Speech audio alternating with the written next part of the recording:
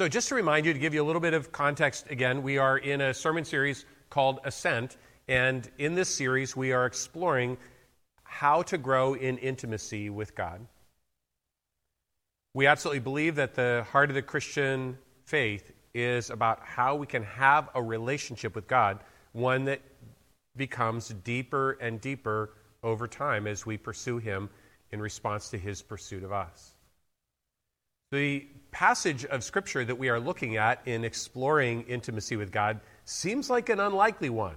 As we've already had a chance to explore in the last couple of messages in this series, this is the encounter that Moses and the people of God have with God at Mount Sinai, when the earth is quaking and there's smoke and fire on the mountain and trumpets are blaring.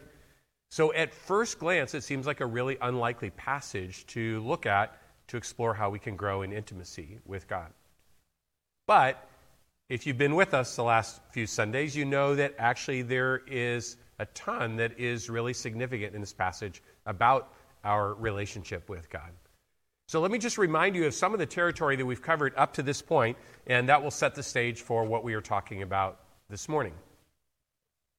What we've said is in this story of God bringing His people to essentially to His home, symbolically, to Mount Sinai, is we see the initiative of God in everything. They are there because He has brought them there. In fact, in Exodus chapter 19, He says, I brought you to myself. I carried you here on eagle's wings. Every single moment that we experience with God is one that begins at His initiative and not at ours. We are in God's presence every time at God's invitation and response to His initiative. And that's true when we gather together on Sunday mornings here and remember all over again what is most real and most true and open our hearts afresh to God in corporate worship. It is every bit as true on Tuesday morning or Saturday morning when we have our personal devotional time with the Lord, open the Scriptures and pray and worship God on our own in our own spaces and our own time. And it's true every time we pause at any point along the path in any given day to pause and remember that God is present to us and that He is worthy of our worship and our service. In every one of those moments, formal or informal in its worship, in every one of those moments, we are there because of the initiative of God. He has already drawn near to us and then said, now draw near to me.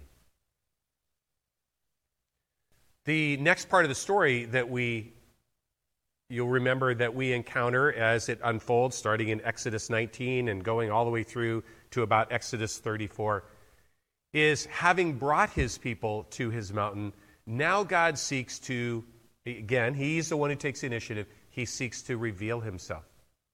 What is true about my nature? What's true about my character? What's true about my heart towards you? What's true about the love that defines my relationship with you? God doesn't leave us to guess, and we would not be able to guess. God makes clear to us what is true about who He is. So you may remember that the way that God did that first on the mountain was by giving these physical, symbolic expressions of power that would remind His people of their holiness. So God takes the things that are the most scary and overwhelming to people in the ancient Near East.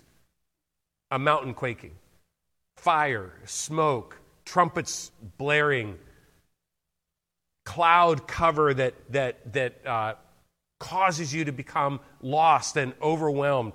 God takes those physical symbols that humanity was already familiar with and says, as a way of demonstrating to you my perfection and my purity, as a way of showing you how my holiness is completely separate from who you are as ones who fall short of the glory of God, I am going to put those physical symbols on display so that you would have a taste, so you would have a glimpse of the line that separates me from you.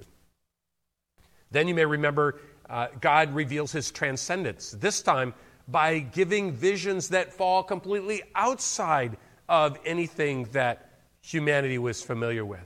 And Moses and the elders groped to try to come up with some sort of earthly point of reference to be able to explain or describe what they've just experienced that God has shown them. God shows himself exalted above them, and they can see this lapis lazuli rock that's like this kind of celestial blue, sort of like that, but they're groping to try to find ways of describing this transcendent vision of God as one who is mighty and majestic, the creator who is completely separate from everything else that exists because it all exists by his choice and because of him. He has brought it into existence. He alone is without limit. Everything else is dependent and finite and limited. God draws a line again. Here is me, the transcendent God, and here is you. Then finally, as we move into chapters 33 and 34 of Exodus, God puts on display the uniqueness of his love for his people. We talked about this a couple of weeks ago, that for us as human beings, as fallen and broken human beings, there isn't a single relationship that has a dimension of love in it where part of that relationship isn't about us gauging how the other person has responded to us and basing our response on the way they've treated us. I love you if you love me. I love you to the extent that you love me. When I feel that you've hurt me, then I cease to love you. God contrasts his love for his people with our love for one another. And he says, my love is not based on the perfection, the performance of your commitment to me. My love is based on my own commitment to you. So God describes his love as an abounding love, as a forgiving love, as a compassionate and gracious love, as a love that will overlook wickedness and rebellion and sin. So God puts on display, again, he draws a line. Here is his love as being utterly distinct from our own. So God puts on display his holiness and his transcendence and his covenant love. And then we see this passage in Exodus chapter 20, verse 21, that I think is so instructive. It says, God has come in this way to show you his awesome power and instill a deep and reverent awe within you. The message this morning is about God's glorious character as he reveals it to us and our response. God says that he has come to us in this way, overwhelming his people with these displays of his holiness, his transcendence, and his love, in order to instill in them a deep and reverent awe. So let's pause there, and then I want to come right back to that. Let me just ask you to stop at this point and think with me about why you're here this morning. You know, I think if we're not careful, we can, all of us, just kind of drift into worship more out of habit than out of a profound conviction of what is really happening in this moment as we gather together to worship or as we approach God on any given morning or throughout the day. And I think we may fall into thinking, well, actually, this is about my edification. This is a chance for me to grow, to learn some things, to become a better Christian. Or maybe this is to fulfill a duty. I have a sense that pleases God or meets a requirement that God has, so this is a step that I take in order to kind of satisfy that expectation that God has. Or maybe I see it as a way to meet a need. You know, life is hard. There's so much going on. I just need something that's going to carry me through this week. Or, I'm here this week because I was here last week. It's just this sort of habit I have. I don't really stop and think about why I'm here. This whole story about Moses and the people of God being brought by God to Mount Sinai at his initiative to put before them an invitation to come into his presence and worship him and to grow in reverent and deep awe. I think it is so instructive for us as we think about our own approaching God together on a morning like this.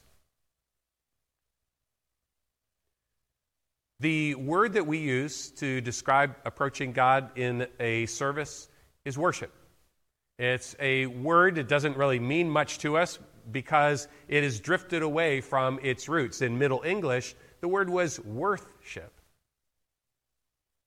The whole idea was the root, the essence of worship is coming into the presence of God and being given eyes to see Him in that experience of worship, to see who He is and to see what characterizes Him, to see afresh His attributes, to see afresh His glory, to see His worth, to see what makes Him precious and amazing and beautiful and awesome and glorious and utterly compelling and utterly worth our service, and then to give Him what He is worth, to give over to God a fitting response in the light of what God has revealed to us about who He is. So every time we gather, and there are a lot of different elements to worship, there's a connection with each other, there's being taught from the Word, there are the prayers that we offer and the songs that we sing, but in the middle of all of that is a belief that the living God stands in our midst. He invites us into His presence. He has taken the initiative to bring us into His presence. He moves to reveal Himself to us in our midst, to open our spiritual eyes to His presence in order that we might see what He is worth and then give to God what He is worth. God has come in this way to show you His awesome power and to instill a deep and reverent awe within you. The rest of the message this morning, I just want to take us to Moses' deep and reverent response of awe. In Exodus chapter 34:8, we have recorded for us the moment when Moses has just watched God walk before him, putting on display His glory and His goodness, declaring these stunning realities about who He is, and this all coming on the heels of these magnificent and overwhelming displays of the holiness and transcendence of God. And it says, this is Moses' response. Moses bowed to the ground at once and worshiped. So let's just open that up a little bit. Moses bowed to the ground at once and worshiped. It's interesting that actually the first words that show up in this verse in the Hebrew are the words at once. They're in the place of emphasis. You have the sense that you are watching Moses and something comes upon him. It's not him leaning back in his chair and saying, this is all very interesting, God, thank you so much. I find this very beneficial for me, very edifying for me. So let me think through what might be a fitting response. There is a sense, as we watch Moses, that he is overcome by and he is compelled by what God has made known to him. God's holiness, His transcendence, His covenant love have been revealed, and Moses cannot help but respond.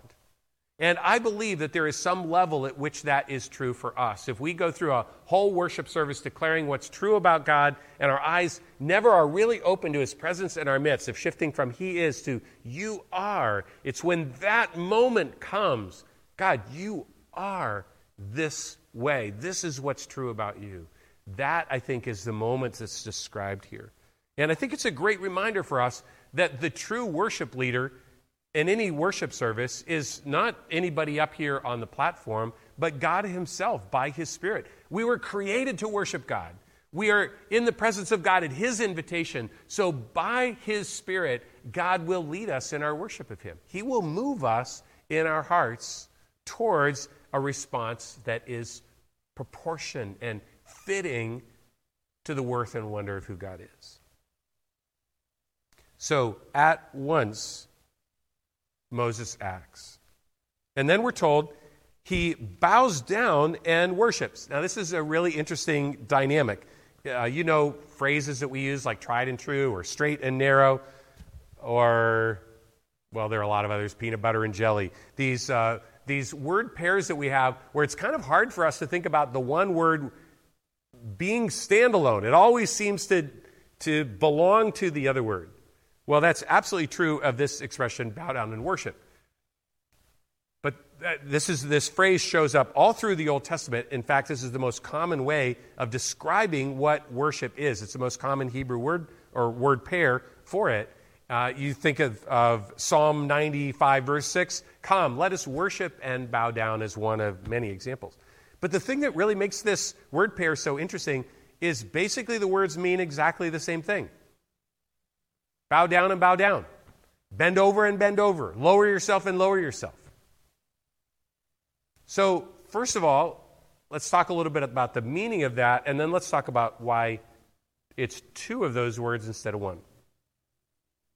So, I think the first thing that's really important to notice is the full significance of this posture that's being described. We think of bow down, and we might think of something like this in Western culture. Kind of a polite, formal, outdated way of maybe acknowledging somebody who's in an important role or something like that. Definitely not a humbling of ourselves. It's kind of a way of being polite or mannerly to someone, something like this. Those in our midst whose roots are not so much in the Western world but more in the Eastern world will be able to equip us here in understanding the significance of bowing. Bowing is a profoundly significant expression of humility before another individual, and we'll come to that in just a moment. But the kind of bowing we should be thinking about here is somebody dropping to their knees and then getting down on their hands and then lowering their forehead all the way down to the ground. It actually, it's the word that's used to describe what someone does when they're out in the wilderness and they're thirsty and they come upon a stream. They lower themselves all the way down and place their face in the water to drink. Now, the thing that makes this significant is how this fits culturally. The king was the person who was seated and seated on the throne. And every throne had a footstool. And the footstool represented the realm or the kingdom. It represented the terrain over which the king ruled. For an individual to come and bow down before a king was to place his head beneath the king's feet. So the individual's neck becomes the king's footstool. And in fact, this is imagery that you find all through the scriptures. You come across this idea in Jeremiah and in Isaiah and in the Psalms. In fact, I had a chance when I was doing a seminary and a suitcase trip. Some of you are aware that I've done equipping of pastors in different countries around the world. I was in Egypt, and we got a chance to go to the Antiquities Museum in Cairo for an afternoon. It was an absolutely incredible experience, and we got to see King Tut's treasures. Of King Tut's treasures, the thing that struck me most was seeing a pair of his sandals that looked like they had just been painted a couple of years before. They were so bright and fresh. And on the inside of them were two slaves bound. One of them was dark-skinned and one was light-skinned, and they were clothed in the dress of the country that bordered Egypt north of them and the country that bordered Egypt south of them, both countries that they had conquered. This is painted on the insole of each of King Tut's sandals. And this is his way of, with every step, of reinforcing his right authority and rule over those individuals who were symbolically under his feet. So for a person to bow down is not just an expression of profound respect. It moves even more into a realm of a relinquishment, of a yielding before a person who is in authority. All right, so now the question that I think is worth our asking is, why is this word repeated twice? I think what's interesting to discover is that the first word has come to take on the significance of bowing down externally, your body bowing down. And the second word came to take on the meaning of what happened internally, your heart bowing down, having a posture of humility, a bending down before an authority. And so what I'd like to do is explore both of those words a little bit further with you. And I'm actually going to take them out of order. I'm just going to rearrange things in my notes here because while the first one that we encounter is the word for bowing down our body, I think it's more important that we get at what's going on in our heart because that is really the heart of where worship takes place. So the imagery of worshiping, of bowing down in our hearts, it really captures three different kinds of truths that are all communicated at the same time with this bowing down of ourselves. So again, let's not stay back with ancient Israel at Mount Sinai. Think about how this is relevant for our own worship. The first thing that bowing down before God communicates is a lifting up of God. It's saying, you are the highest one in the room. You occupy the position of the greatest authority and might and power. You are the most worthy of worship and honor and glory and praise. I lift you up. The second meaning is at the very same time, by lowering myself down, I am saying, I recognize that I'm nothing compared to you. I see myself in right relationship to you, and I see that the appropriate posture before you is to see myself as nothing before your transcendence and your holiness and your perfect love.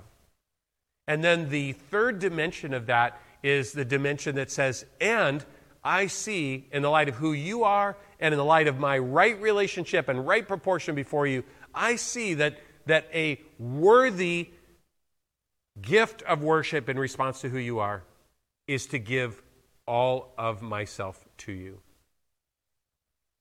A worthy, a fitting response is to give you my allegiance, to give you my life, to surrender myself over to you. And bowing down before God communicates that as well.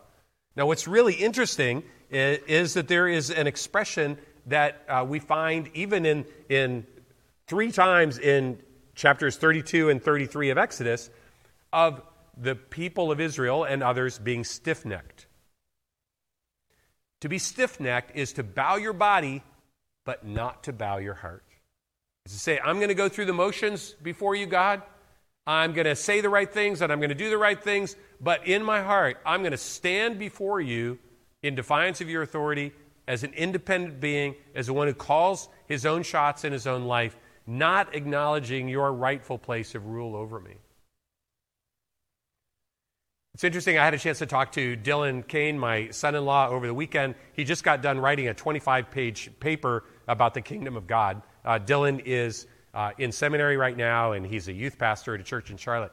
And he said the thing that struck him going through that, writing that paper, was the reminder again that the kingdom of God is not some realm, it's not a place. The kingdom of God is the reign and rule of God. The kingdom is wherever the rightful reign of the king is recognized among the subjects. For an individual to bow down in that manner before God, to bow their heart in that manner as a way of yielding up their lives, surrendering to God, that is acknowledging God's rightful reign and rule over them. So all of that then brings us to the other word that's used to describe bowing, and that is the word that describes our bowing down bodily.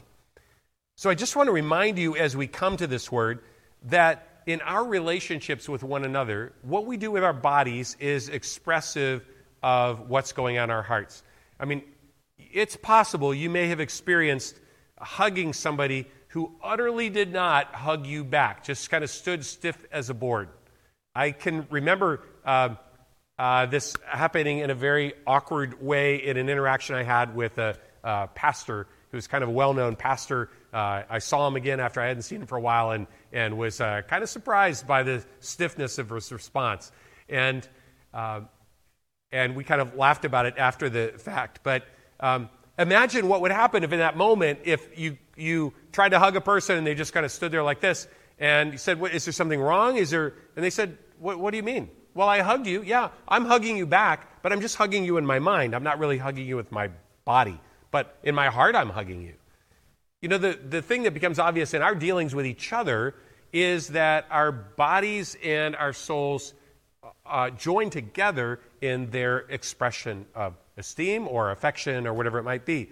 A couple examples, Leviticus 19:32 talks about standing up in the presence of elderly as a way of showing deference and respect and honor. And in 2 Corinthians chapter 13, it talks about giving greeting one another with a holy kiss, a way of saying, be open in your expression of affection to one another as brothers and sisters in Christ.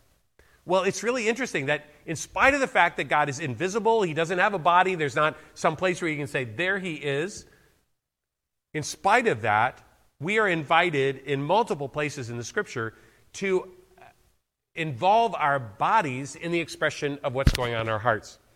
We see that in worship specifically. We are invited in Psalm 24:3 to stand before God in worship. In Psalm 95:6 to bow before God in worship. In 95:6 to kneel before God in worship. In Psalm 149 to dance. In Psalm 47 to clap. In Psalm 63 to lift hands. And it's both a way of saying you are lifting praises up to God and you are receiving back from God what he has to pour out upon you. So this idea of our body being participatory in our heart's worship of God is a biblical one. It fits with our calling to love God with all of our heart, soul, mind, and strength. And this is part of how that passage has been understood over the years. And it is something that comes through in these different passages. So one of the things that's reinforced for us in Scripture is that we are not just souls in boxes of flesh. Sometimes we can misunderstand the teaching of Scripture that says that the flesh and the spirit are opposed to one another. That doesn't mean our physical flesh is somehow to be understood as being dirty or less important in our relationship with the Lord. I mean, think about this. When we become redeemed people, when Jesus returns, each of us will be given a new physical body. So we will be embodied souls eternally, not just spirits hovering kind of somewhere near the presence of God. So the participation of our bodies in worship can be significant. But I think it's important that we understand this, not from the perspective of some sort of obligation to participate or to conform in a certain way, but rather to see this as an invitation to our full heart engagement in our worship. I wonder what this might mean for us in our worship here. I still remember at College Hill Church in Cincinnati, Ohio, Jerry Kirk's church, where I attended right after I became a follower of Christ. I still remember in that church, he invited a pastor named Juan Carlos Ortiz to come and teach on worship. And he was the first person who pointed out to me this passage, or these passages of Scripture that show that the way we use our bodies in worship can be significant. And I remember inviting us just to say, hey, what would it look like for you to respond to this invitation to lift holy hands to God? And I remember kind of looking around awkwardly and then closing my eyes and thinking, okay, I'll give it a go. Let's see what's going to happen. And it felt strange to start with. And then very quickly I discovered that rather than it being some sort of over display of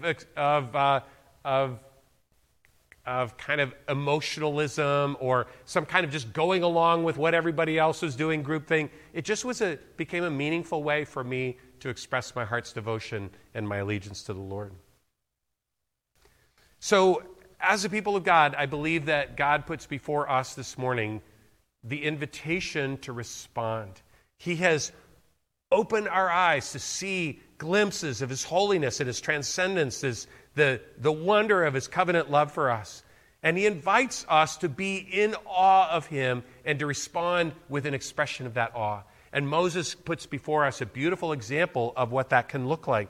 To bow down at once as the Spirit of God is the one who leads us in our worship of Him, to allow our bodies to participate in our worship, and to bring our hearts before God in a full yieldedness and surrender to Him. I've read before this passage from Madame Guyon, who describes a short and very easy method of prayer. And let me just end with this and let this lead us as an invitation into the worship that follows this message. Turn your heart to the presence of God. As you come to Him, humbly acknowledge that He is everything. Confess to Him that you are nothing. Give yourself up to God. Acknowledge before Him His right to rule over you. Surrender your heart into His hands. Surrender your freedom into his hands. Yield to the Lord his right to do with you as he pleases. Abandonment is the key to the inner court, the key to the fathomless depths. Abandonment is the key to the inward spiritual life. Surrender yourself to be led by God. Bow down and worship him. Our gracious Lord and God, we thank you for the way that you open our eyes to your presence in our midst, that you take the initiative to draw near to us, and you invite us to draw near to you, and as we do so, to abandon ourselves before you in a response of worship that is proportionate to the worth that we see in you. Because you are holy and transcendent and beautiful in your love for us, you are worthy of everything that we are and everything that we have. We worship you, King on the throne. And it's in the name of Jesus our King that we pray. Amen.